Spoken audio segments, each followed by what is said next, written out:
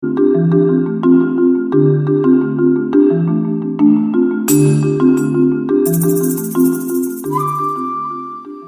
to iPad Pros, the show all about using your iPad to be productive and get work done. I'm Tim Chen, host of the show. Below the studio display, and it's kind of like this reference monitor that you can have. Like, I am working on the big display, but I can open up maybe Safari on the iPad and still see and interact with the website. I can also grab it. I don't like the cable because it's kind of in the way, but I can grab it, start taking notes with the Apple Pencil. Welcome back to another episode of iPad Pros. This episode's guest I came across from a boosted post on Mastodon, where Zsolt wrote about whether merging the iPad and the Mac is a good idea. And I, like the author, agreed that no, that should not be the future of the iPad. Beyond that discussion, we dive into how he uses both his 11-inch M2 iPad Pro and his recently acquired iPad mini. You can read his work over at https://decoding.io. As a reminder, you can support this podcast over at patreon.com/iPadPros for as little as $1 a month. And believe it or not, that dollar really does help a great deal and is very much appreciated. You can also subscribe in Apple Podcasts. My thanks to everyone that supports this podcast. It is most welcome and very much appreciated. And if you haven't left a review yet on Apple Podcasts, I'd really appreciate that as well. If you don't have $1 to toss this way, a review on Apple Podcasts really does go a long way. So thank you if you have left one, and I'd really appreciate you just taking a minute today to do just that. With that, here's my discussion. Enjoy. Welcome to the podcast, Zsolt. Can you first share a bit on your current iPad setup? And welcome. Yeah, I'm glad to be here. Well, my iPad setup is kind of shifting right now. Basically, was switching from a 2018 iPad Pro to the M2 one. So I had the Magic Keyboard, so I went with the 11-inch because I didn't want to get a new one, like a new Magic Keyboard. Yeah, they're expensive. You could buy a whole low-end iPad for them. Yeah, that's true. So anyway, I stayed with the 11-inch, but I maybe regret that now. I actually quite envy the 12.9-inch for my use. So yeah, I have the 11-inch M2 iPad Pro, and a couple of 2 months ago, I seen a really nice discount on an iPad Mini, the latest one. Yeah. And I just couldn't skip it. So basically, I use 2 iPads now. They're great. Well, welcome to the dual iPad club. I primarily just use the 12.9, but I also have an old 10.5-inch iPad I occasionally use for some things. Yeah, I was kind of weird with iPads always. I tried, when the 12.9-inch was released, the first version, I actually got the 9.7-inch iPad Pro, which was the first, smaller. First one, and then they went to 10, 5. Yeah, so I had that. It was kind of a weird experience for first, administrating 2 iPads. But my current use is actually both of my iPads doing completely different things, so it's going to make sense to have 2. Yeah, I did the dual second gen iPad Pro, the 12.9 and the 10.5, and I loved having the same generation on the same iPad Pro, different screen sizes, because all the hardware was matched, the screen technology and everything, and just it was good. And back in those days, I used the Logitech charging stand, so they were just it was a very clean desk setup. I had both of them just wirelessly on the stand there with the keyboard. Anyways, enough sidetracking. So I wanted to have you on because I came across a post you made on your site about this ongoing debate about the future of the iPad, and we're going to close out the discussion with that conversation. Before we get to that, first off, what role does the iPad play in your life? Are you iPad only? Do you kind of augment with a server or Mac, or what kind of place does the iPad serve for you? Do you want me the long answer or the short answer? Because I can rumble up about the iPad. The short answer, because I think we're going to dive into the nitty gritty and some follow up questions here. Yeah, sure. Well, I mean, as I mentioned, I started with the M2 iPad Pro. It was my only iPad for a couple of months, and I mostly use right now. This is my next to the Mac, my most Pro iPad. I mean, it's in the name. Yeah. So that's mostly augmenting my Mac. I'm a programmer, so I do my job on a MacBook Pro, and I have a big desk setup and things like that. But the iPad Pro is there for as a like just keeping an eye on Slack, the weather, stuff like a dashboard basically. Yeah. Throughout the day, and when I'm basically finished with my job, I usually do some writing to my blog and stuff like that. So I try to do it on the iPad Pro because it's I have a 16-inch MacBook Pro, which is it's a notebook, but it's not the most portable thing to have around. So I kind of keep it like a desktop computer. So my MacBook Pro, my iPad Pro also serves me like a small laptop, basically. Yeah. So that's basically my 11-inch iPad Pro. The iPad Mini is that's a completely different story.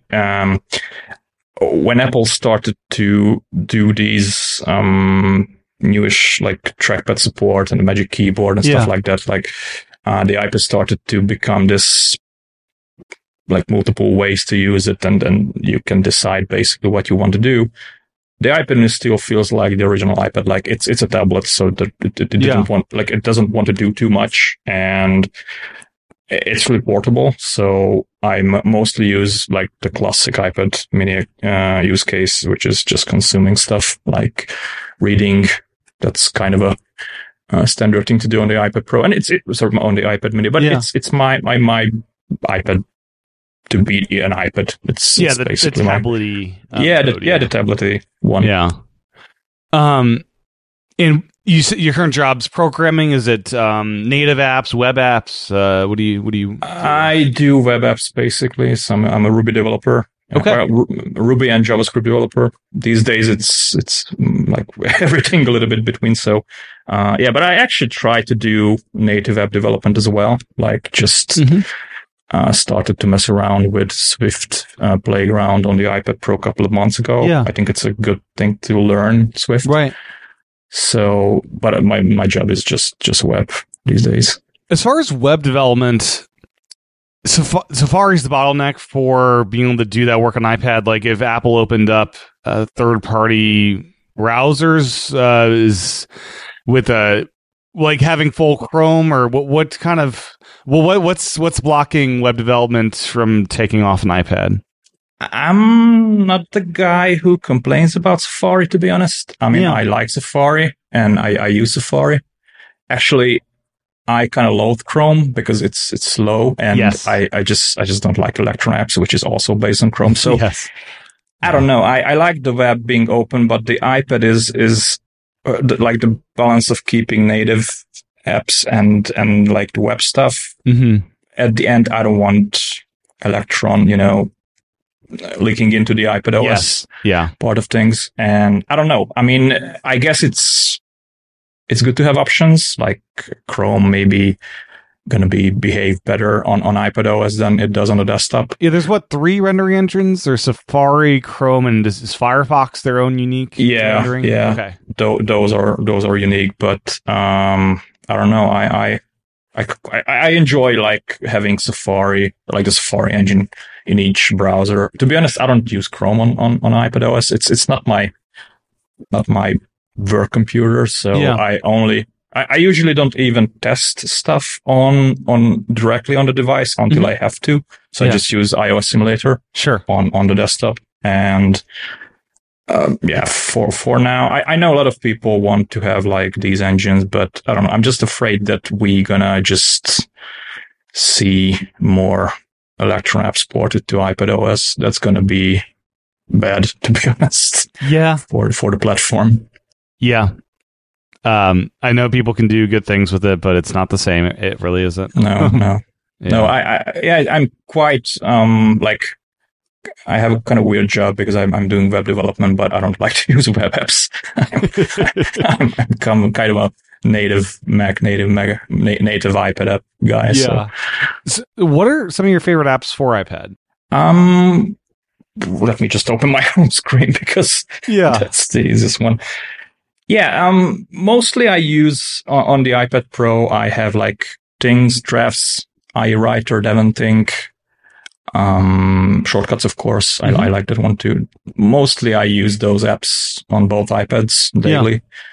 On the iPad Pro, I also do some other stuff, like MindNote is kind of an iPad Pro app for me. Yeah. Also Ulysses, which is, I know it's kind of weird that I have iWriter and Ulysses as well, but those have both served me in a different way. Yeah. So I use iWriter as a general Markdown editor, and Ulysses is my blog editor, basically. You can publish articles directly. So those are the most used iPad Pro apps.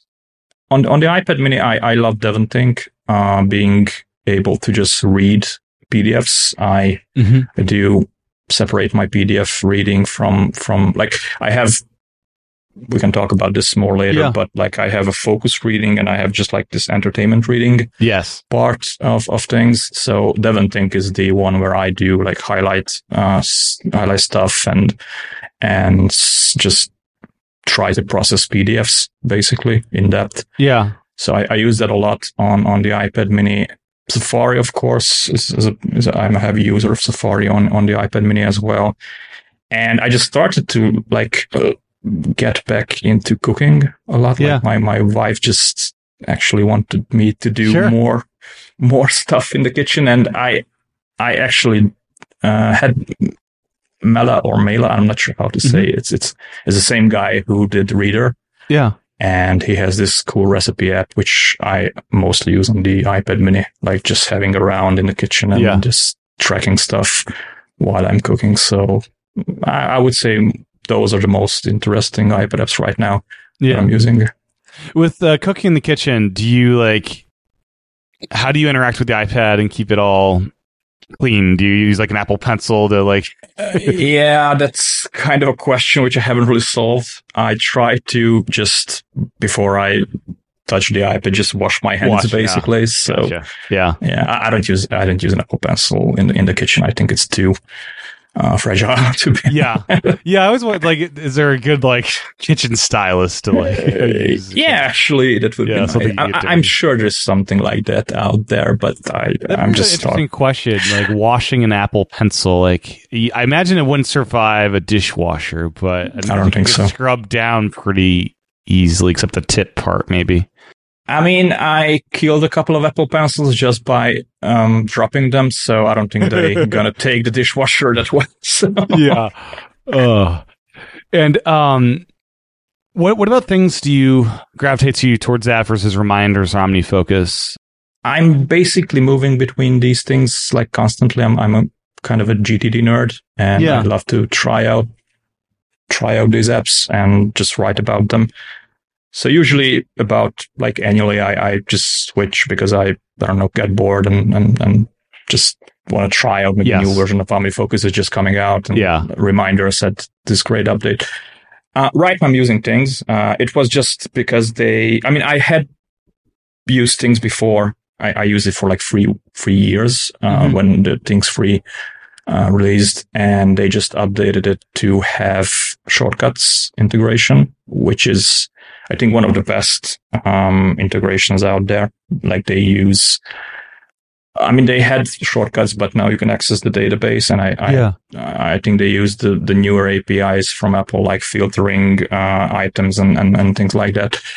So I just started to mess around with things, just doing some automation, and it just sticked. And I consider things these days like I know it's going to sounds weird, but like I consider it like a replacement to Finder, which I know it's kind of weird.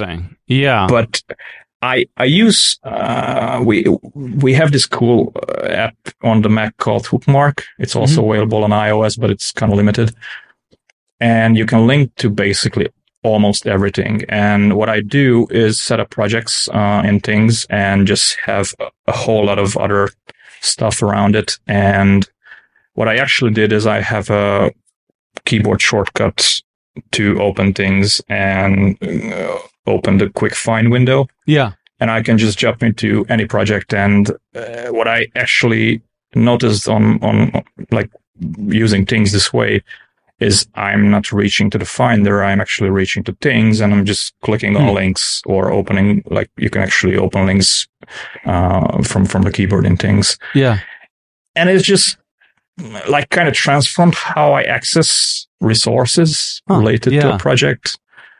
So yeah, I did a lot of automation. Like I usually spend the Christmas just evaluating my workflow, and I think that was the time when things started to have the beta versions of the shortcuts integration. Yeah. And I just had like 2 weeks to mess around with it. And I just stick with it. And I think I'm going to keep it for a couple of years because I'm actually like automated the hell out of it. And I don't want to change those back like reminders or OmniFocus. But yeah, that sounds really it's cool. a cool. How do you use shortcuts in general, like outside of things or within things? Like, what are some of the best examples you found to? I use it in a bunch of different ways. Mostly I use, like, I started to have shortcuts. Like, I wanted to have shortcuts work in both platforms. Like, sometimes even these shortcuts still around that I wrote like a long time ago. And it's basically just a big if and else shortcut. So I stopped doing those, and these days I mostly optimize for different platforms. So, but I still have some shortcuts around. I mostly use it for like my main categories. I would say is like note taking, tracking stuff, blogging, of course. Some budget related things that I have YNAB, which is I think they have an API for about like 2 or 3 years now. I wrote a couple of shortcuts against their API, weather stuff, and of course home. And I just started to integrate ChatGPT into shortcuts. I have a couple of shortcuts related to just having text selection in whatever app in iOS and macOS too, and just send it to ChatGPT and getting the result back. So it's mostly I use it for translation and like spell checking. That's the most used features, but I can just talk to it basically from any app. So that's actually pretty cool to have in shortcuts. And I have one that's kind of crazy, but I just wanted to do it because why not? It's called Talk to My Assistant, and it basically replaces Siri. So it's kind of like a brain transplant for Siri. So you can use it on your HomePod or your phone or whatnot and just talk to ChatGPT. It's going to respond. It's going to like have this conversation back and forth. And it's actually quite useful to have around. So yeah, we use it quite heavily around the house. That's really cool. Is that a shortcut that's shareable, or is it kind of linked to your personal ChatGPT account, or how does that work? It is linked, but I think I can set it up in a way that, I mean, you have to have an API key, and it's a bit hard to set up to get like acquiring the API key, but it's basically reusable. Oh, very cool. So yeah.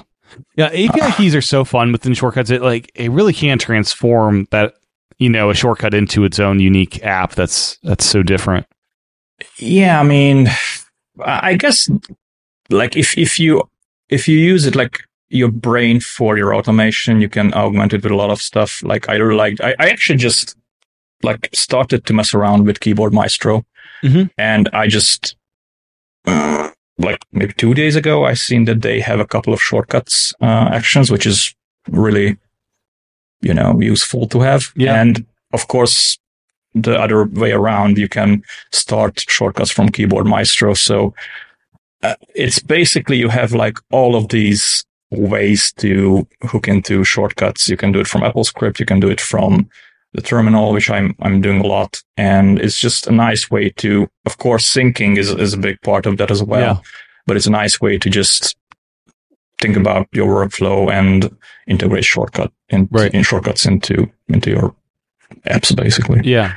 Do you automate with drafts at all, or what role does drafts have for you? I do. I don't write too much drafts automation. I usually just download existing ones. I mean, people did an awesome. I think what the drafts community is doing is pretty great. So I mostly use other people automations.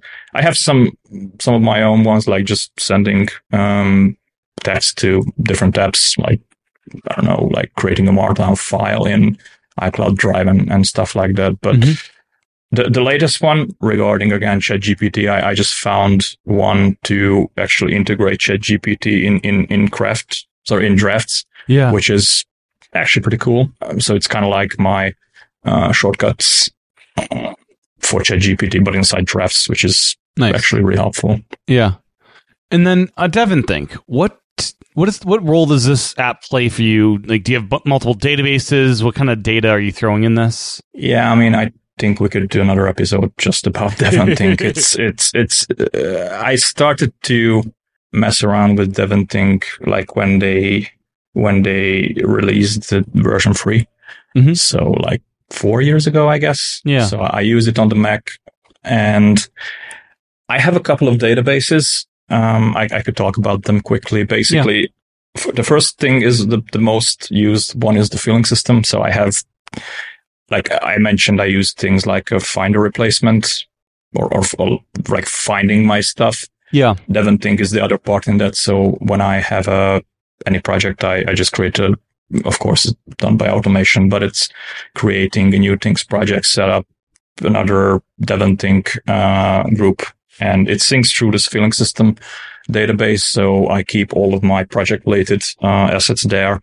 And everything in DevonThink is easily linkable. That's one of the cool things about it. Yes. Yeah. Actually, that's why I started to use DevonThink in the first place. So the linking is really awesome. So you can basically link to almost anything, and it's going to work across platforms. So if you have an iPad, you can just set up maybe a reading list, and you can jump from your task manager to the DevonThink assets. So yeah, I use the filling system, which is my most used database, is just containing a lot of ongoing projects organized by groups. I have one for reading. I call it after my blog is decoding. So I like to decode stuff inside it. So it's just a bunch of articles saved in PDF. I'm also I have a Mac mini server running at home. And when I tag it with video downloads, it's going to just download the YouTube video into DevonThink, and it's going to basically appear in this database. I have one for my business things, which I actually kind of share with my accountant. So I organize my invoices and everything by month. So, and then I publish that to Google Drive, and she can access my stuff to do anything related to my business. And I'm doing this for a while now. When I get maybe a new course, like I for example, the one of the examples is the DevonThink field guide from David Sparks, which when I acquire something like that, or any like conference videos from YouTube, I usually create a database for that as well. Yeah. And I try to download the videos from the website. And I'm doing this because DevonThink has this awesome way of inserting notes timestamped to the video. Oh, so nice. what I'm doing is I'm opening the video in DevonThink, make it full screen, but on the right side, I have a small area to take notes. Yeah. And if you press Control Command L, it's going to insert timestamps. So it's actually a really nice way to learn. And after that, you can export these notes in Markdown and just integrate it in whatever. Nice. Maybe you have a Zettel custom system or something like that. Yeah. How large are your databases? Do they fit within iCloud Drive? Do you use a server to sync stuff around? I use a mixed setup. So I have my biggest database is my decoding one, which is almost 20 gigs. Yeah. The other ones are smaller, and I use basically iCloud Drive to sync the decoding one because it's not the highest priority. And what I've seen is iCloud Drive syncing works in DevonThink, but it's a bit slow, at least here in Hungary. Maybe the CDN is not the best. So I have a custom web dev server running on DigitalOcean, which I sync DevonThink with. That's actually pretty fast. So okay. And I also I also use like Bonjour Sync with the video stuff. So that's sync from my Mac Mini. Yeah. What's the iPad experience like for you on DevonThink? Do you get much utility out of it there? Yeah, I mean, mostly I use it for reading. So like organizing stuff, I still do that on the desktop because DevonThink it still, I think, needs some work to just moving stuff around could be a bit better. Consuming content, like actually using your content from DevonThink, I think it's actually pretty great on the iPad, especially since the linking is cross-platform. So yeah, I mostly saving stuff into the inbox. I don't care which device. I can just save a photo that I took or like a screenshot that I want to remember. So I kind of use DevonThink also as a GTD inbox. So that's available in each device. So yeah, like capture and just read. Yeah.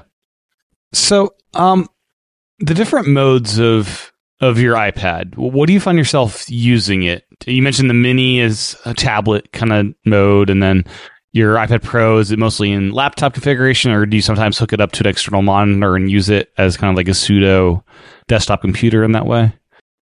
Yeah, I do. When we got the external display support, actually that was one of the reasons I just got a new iPad Pro. Yeah, I wanted to try it out, and I think it's M1 only.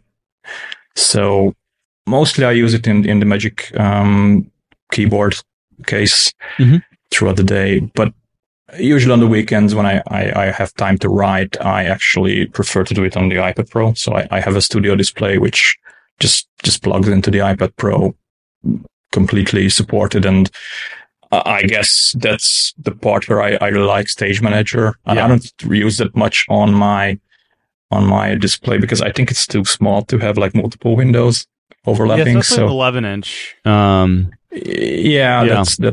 That's what I use, and that's so. I mean, sometimes I use it in the tablet mode. So I don't know. I prefer Stage Manager on the iPad screen for touch. Yeah, not sure why, but I mostly use it on the external display, and I actually quite like it because my most favorite way of using the iPad Pro is not in the Magic Keyboard case, but actually in the Smart Keyboard Folio or whatever it's called. Yeah. So what I do is actually put it next to my keyboard, below the studio display, and it's kind of like this reference monitor that you can have. Like I am working on the big display, but I can open up maybe Safari on the iPad and still see and interact with the website. I can also grab it. I don't like the cable because it's kind of in the way, but I can grab it, start taking notes with the Apple Pencil. So I have both. Like my wife had the Smart Keyboard Folio. I just started to mess around with it, so I just got one for me as well. Yeah. So yeah, that's an interesting use case for the iPad Pro. I have never seen that mode. In that configuration, you'll use a different keyboard and trackpad. Yes. And then the iPad in the Folio, it's basically there as a stand, kind of the keyboard's hidden away in that configuration. Yeah. I mean, it's basically my same keyboard as my MacBook Pro is used with. It's just a standard Apple keyboard and the Magic Trackpad. And I use them in wired mode because I switch between devices frequently, and I don't want to repair them. So it's great. Every time just act as USB keyboards. It's great. And do you have a dock that you plug into, or how do you have that? Just the back of the studio display. The monitor. Gotcha. Okay. So yeah, it's that's what I use it with. So I can just unplug my MacBook Pro, plug in the iPad Pro, and I'm ready to go. Yeah, and it's kind of a fun thing having. I most of the time have my iPad on. I have a hover bar stand from 12 South, and it's kind of like a second monitor. But it is fun. Sometimes I'll when I'm working upstairs, I'll have it in front of me, and it's kind of like in that touch mode where you're just like touching there, and you have the big monitor up above it, and it's a nice setup. Yeah, I tried those stands. I don't know. I just like it to be this way. Like when you have, like I have two displays already, so I don't have that many Yes. I don't want to have another one, basically, just for another display for my Mac. No, so I get it. Yeah. So yeah. When they added trackpad support, how big of a deal was that for you when the Magic Keyboard came out? Was that like a moment where it's like, oh, I'm going to start doing these tasks here where I used to do them on the MacBook? Actually, it was kind of funny. I was really against the trackpad for like a long time. So I was just imagining that Apple was just going to have this Mac-like experience where you have this arrow cursor, and it's like, why do we need that moment? Yeah. And when they showed, I think it was an ad during COVID that they it was for the 2020 iPad in May, I believe. Yeah, where I think Craig Federighi showed the Magic Keyboard and this whole trackpad integration, and I wouldn't say I was blown away, but I was reconsidering my opinions about, like, do we need trackpad or mouse integration for the iPad? And it's kind of blended into my workflow, so I don't really think about it anymore. I just, it's just there, and it's working awesome. So yeah, it's definitely contributed. Like, it was like a multi-year progress to do when they first introduced the the cursor integration, and then I think it was a year later when they introduced universal control, and that was the step when I started to think about, okay, the iPad is actually useful in the workflow that I'm mostly in. When you're using the Magic Keyboard in laptop configuration, do you hook stuff up to that little USB-C port on that keyboard ever? No. Okay. I don't really do that. Well, the studio display, that's the only thing. Yeah. There you go. Yeah. As far as like accessories, is the Magic Keyboard and Apple Pencil kind of do you have any others of note? Well, I have the 12-out Stay and Go Mini, this dock thing, the USB-C kind of hub thing. Which I got because I like the design and it's small. I don't use it much, to be honest. So I think that's the only accessory which so maybe my external drives, sometimes I connecting to those to the iPad Pro. Like I have a small G drive SSD, which is just containing some of the projects. Yeah. But I don't hook too much stuff up to the iPad Pro. Yeah. Yeah, the one thing I do wish Apple would tweak with the Studio Display integration is let us use the webcam and have more control over monitor. Actually, I was kind of surprised that they don't have that. Like, I was expecting, okay, I can just use the I don't know what it's called, like the FaceTime camera or whatnot. But okay, you can't, so it's kind of weird. Yeah, like it'd be. Yeah, I'm curious. Like the next OS update, we'll talk about kind of future iPad a little bit later, but Touch ID keyboards on the Mac. Like it'd be so nice if you could use the iPad in clamshell mode, and just unlock it with the Bluetooth keyboard there with Touch ID. That'd be actually that's also surprising. That I have the Magic Keyboard with Touch ID, and like that doesn't work either. So. I'm not sure why they greater kind of additions to like really polish things out. I think it's because they like do something like the external display support is actually quite a big feature to develop. Huge. Yeah, and I mean it's maybe next this summer we're gonna have just how to say like bug fixes and feedback fixes from Apple.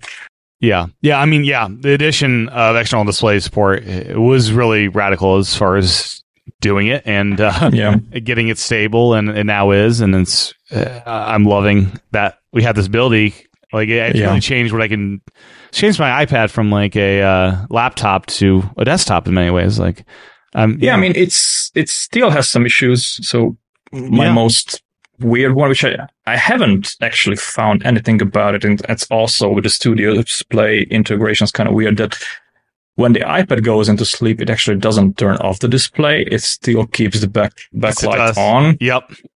Which I'm not sure why they do it like that, and it's actually quite annoying because I'm not sure. I haven't tested this, but I'm sure the display still draws power from the outlet that way. Yeah. So and the iPad as well.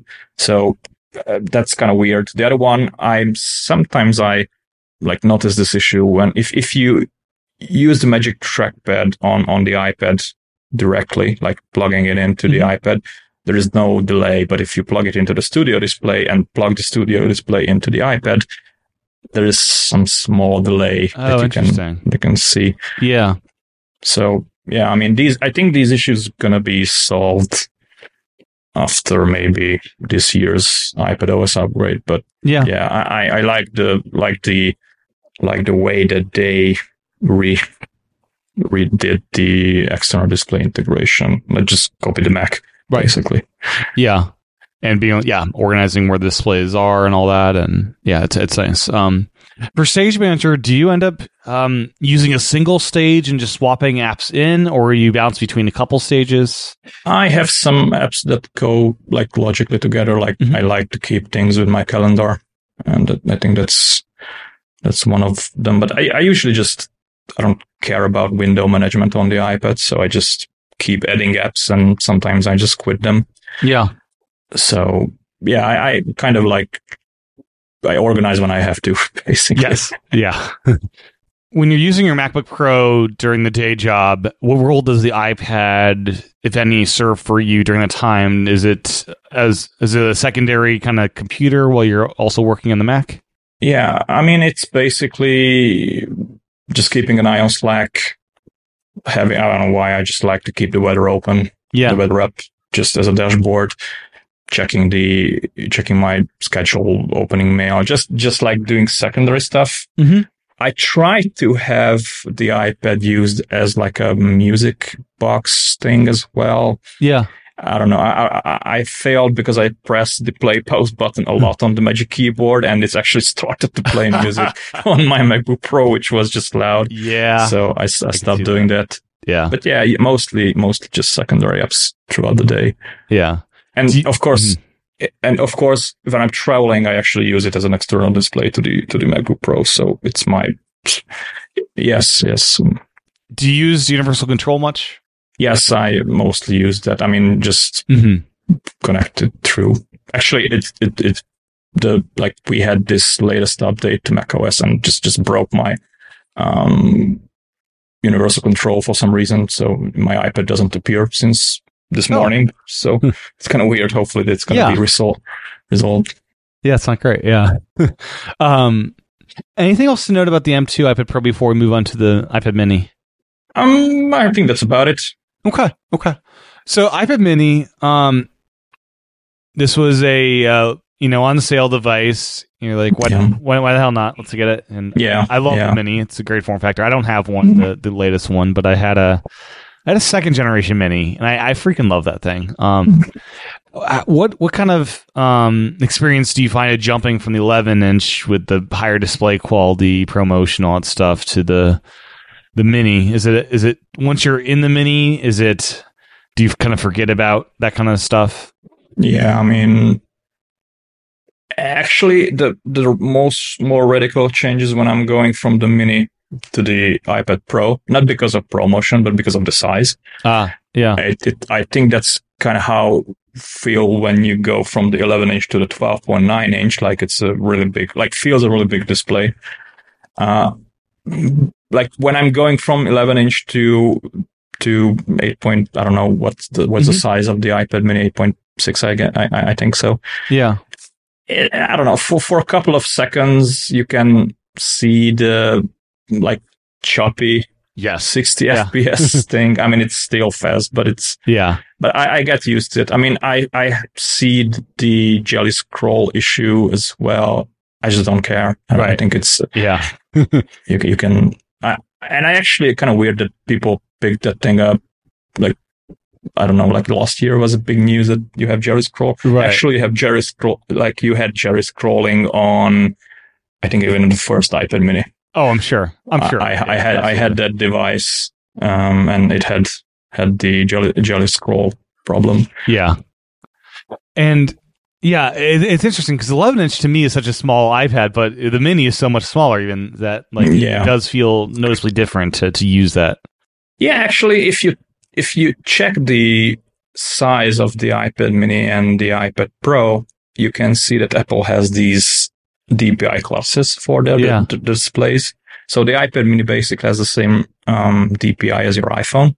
Mhm. And I kind of think about the iPad mini as I would say, bigger, more capable iPhone with desktop-like apps. Right. And in that case, it kind of makes sense that you have the bigger iPad, which is actually have the same resolution, not the resolution, same DPI as the MacBook Pro, and stuff like that. So there is a separation, and I'm sure the pixel density is super interesting with how they do that, because it's like, oh, you're supposed to use different distances because of stuff. Do you end up we didn't chat about this, the included with the latest update was being able to make the iPad's display show more or less things on the 11-inch. Do you have it set to show as much as possible, or is it kind of No. I was actually really happy about that feature that I wanted to try, but I'm not sure. I don't know. It's just too small. It actually I think is physically the same size as the iPad mini. Yeah. I don't know. I just like squint when I read that way. It's too small. But when I switch back to the normal mode, then it looks too big. So I don't know. I think we should have something in the middle. The old person mode that I can just like I don't use that. It's just comically big, basically. Yeah, exactly. Yeah. Do you have a smart cover with the mini, or what do you use it with? Yeah. I just have a smart cover basically. The smart folio. I don't know why, like Apple changing these folio names every. It covers the back of the device. Yeah. I have that, and it's actually like really helpful with the iPad mini. Usually, I just keep it in a standing mode. So having the folio is a nice thing. And then you just share the same Apple Pencil between the mini and just pairs instantly, which is nice. Actually, I haven't even noticed the pairing. I just stick to it and it does its thing. So you must be delighted as an Apple Books user, as am I, returning the delightful page animations with the latest OS update. Well, I haven't really cared about that, to be honest. I mean, I'm happy that it's back, but I was fine with the just swiping. You were okay. Yeah. I that was one of the things that I just was delighted by with the original iPads. Like, this is so fun. It's better, of course. It's better, but I haven't made a big deal about it. Yeah. So, in Apple Books is your primary kind of reading for like fiction and that kind of stuff? Yeah, I mean, well, I'm not reading too much fiction actually. I'm just reading a bunch of like. You could say productivity stuff, and sometimes I read maybe stuff from like I love science fiction novels and things like that. But I'm happy with iBooks, to be honest. Or now it's Apple Books, so they changed the name a couple of years ago. Yep. Yeah, and then you also use the Reader app for RSS, and even Mastodon can be thrown in there. That as far as RSS, I used to use this back in the day, but it's been a while. Like, what kind of feeds are you picking out? Do you kind of make sure you're not getting too much volume in that app to be overwhelmed, or? Yeah, I'm subscribed to actually a lot of RSS feeds, but I can keep up with them. So if something is not really interesting to me, I'm like I just remove it. So I never had this problem with RSS. Like I use RSS for like 15 years now, so I have a pretty good workflow of how to process these things. Yeah. But I think the secret is that you don't think about it like processing, you're actually reading stuff. Yeah. And as far as Mastodon being within Reader, why that versus a dedicated Mastodon client? I just started when Reader had the update to integrate Twitter feeds into it. I was just I just tried it, and what I actually noticed that if you use Reader or any RSS app, basically, you see only one thing at a time, and it made me a little bit more conscious about the feed or the stream. So it is still like I don't read too much Twitter these days, and I keep like some people went over to Mastodon. I wanted to stay out of it, like. I think social media for me right now is only my blog and some comments about stuff. Yeah. But still, Reader is a nice way to keep up with the like people who are on Mastodon or Twitter. So Gotcha. it's like the distance And is it nice forces you and to be in read only versus writing your own stuff. Yeah. As far as calendaring, you use Fantastical, is that right? I use Fantastical and I use Apple Calendar as well. Actually, both of them on my dock. Yeah. Okay. I love Fantastical for like the URL linking and automation, and their like booking features are awesome. But I just like how Apple Calendar feels. It's more minimal and more enjoyable for me. Sure. Yeah. And then any other notes about the Mini before we move on? One thing I would like to try out is actually having more accessories to the Mini. I mean, Apple had their ads. You can plug in basically displays, MIDI keyboards, all of these things. And I think yesterday I saw this guy I was listening to something on YouTube, and I think it was some set from a DJ, and he was actually using an iPad Pro for the complete set. Like there was no laptops around, and it was just the iPad. It was a 12.9-inch iPad, but I used to do. I like music, and I used to just mess around, like having a bedroom DJ basically, and I don't do it right now because I don't have the hardware and I don't have space. Basically, we just moved into this house like a couple of months ago. But I plan to maybe get some accessories related to music making and just messing around with DJ stuff. And I think the iPad Mini is a great, or even the iPad Pro is a great device to be the brain of that setup. Yeah. Yeah, there's some. In the hardware accessories and the apps, it's music's one of the powerful, as we'll talk about in the next segment. It's one of the powerful ecosystems with an iPad that just gets overlooked all the time. Yeah. I mean, like Pro Apps is basically almost there with the music part of iPad OS. And such a short I would say the only thing that still missing is like the multi-channel audio support, which I think it would be. At least give it to, Rogue Amoeba, let there do an app. Yeah, and then just that would be nice. Yeah. No, agreed. And let's jump to it. So I came across your post on Mastodon from someone I follow, boosted your post about, should the iPad and Mac, should they collide to the single experience? And I think we're on the same page that they should not. They're very much unique platforms that should embrace their uniqueness. So, what inspired you to write this post? First off, I guess I was reading a lot of these about like I don't want to name people. I mean, I'm going to name people. Like one of the biggest iPad user, of course, is Federico Vitici. He's did so much work on getting iPad OS more productive, and I've seen his posts lately getting a lot of most of what he writes about is of course good feedback and it's valid, but I just start to feel like he just complains because of it makes clicks. Yeah. And I felt that this is actually start to spread in the Apple community of people. And I haven't seen any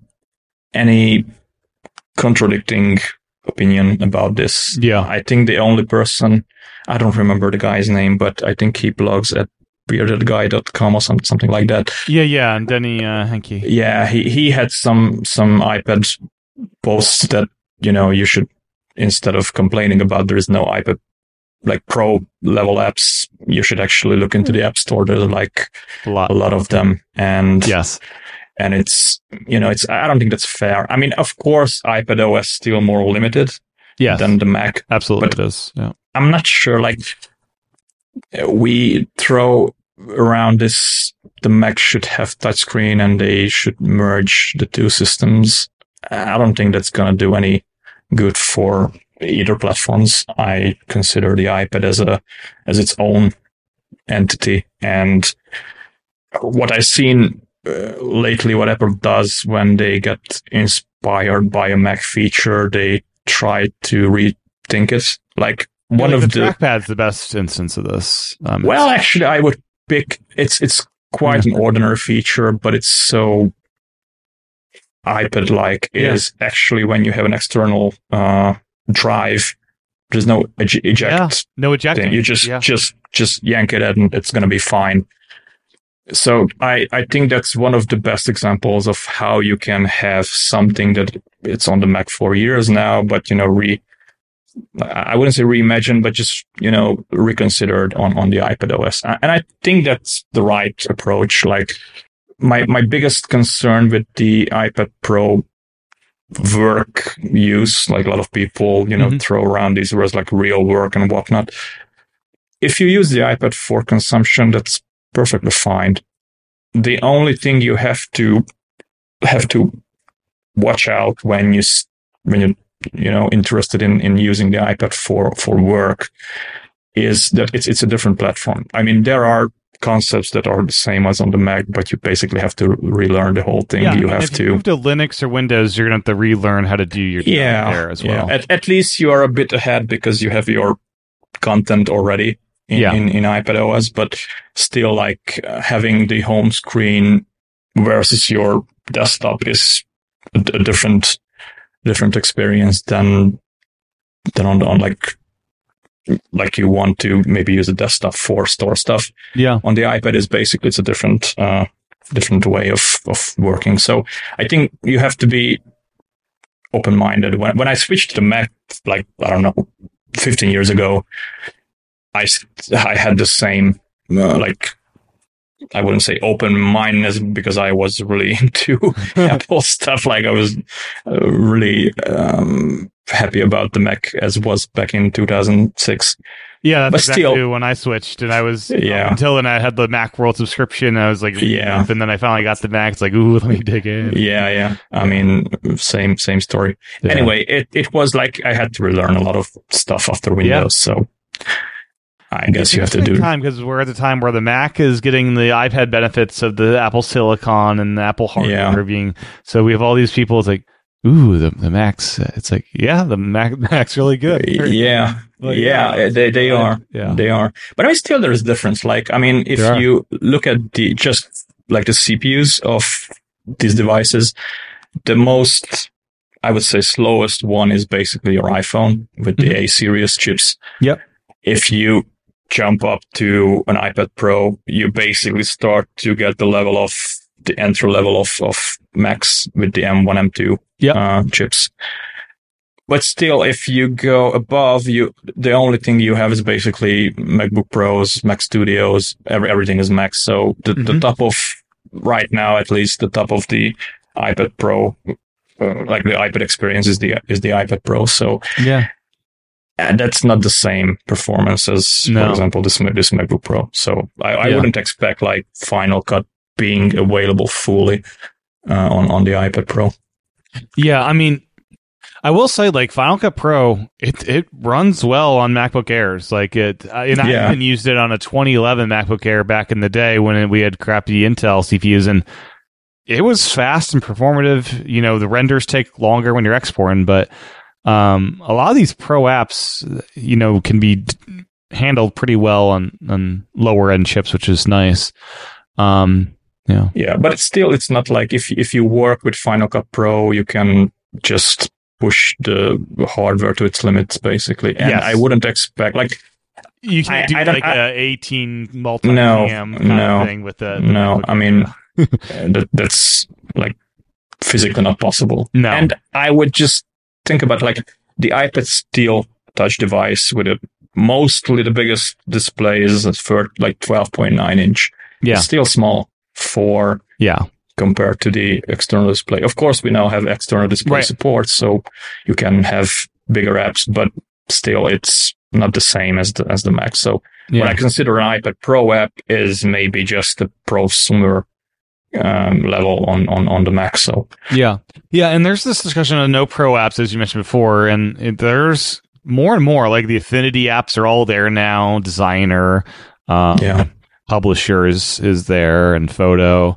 DaVinci Resolve is the full app, and as we discovered, you can unlock some of those hidden tabs with the keyboard shortcut, which is kind of I mean, but yeah, as your post says, and a lot of these Apple publications aren't writing about a lot of these pro apps because they're writers, so that's kind of not in their wheelhouse to write about these creative professional level apps. And people who actually could write about this or just make content about them, like maybe YouTubers. I've seen a couple of, test out the iPad for a week, right? For doing, I don't know, I don't remember the name of the video editor thing. Not DaVinci Resolve, the other one, which is big on iOS. Anyway, they tried it basically for a week, and they concluded that okay, it's great, but I'm gonna back to my Mac because that's where that person's comfortable. That's I mean it's that, and I wouldn't argue. I mean, my job as a programmer, I try to replicate it on the iPad Pro. It sucks. It's even worse than maybe having video stuff. But I think the iPad Pro on its I don't think Apple made it for professionals like you are actually. Like video editing pays the bill for you. It's more like prosumer stuff that it's interesting on the iPad. It's interesting with DaVinci Resolve. I had those guys on the show, and they sell hardware like keyboards and editing tools, and those work with the iPad version. So the little dials and stuff, those all are supported in that app. So you can do. I'd imagine pretty cool ads with their hardware, especially. Actually, the person who would be a nice,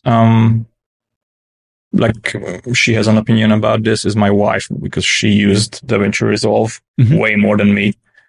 Whereas basically I never used DaVinci Resolve, so I don't have an opinion about it. But if you do it correctly, my other example would be Things. Like they have a really nice keyboard support in the iPad Pro. So I assume if you take the time and actually tweak the app and make the features available, that almost like Apple has these features for years now, like keyboard integration and things like that.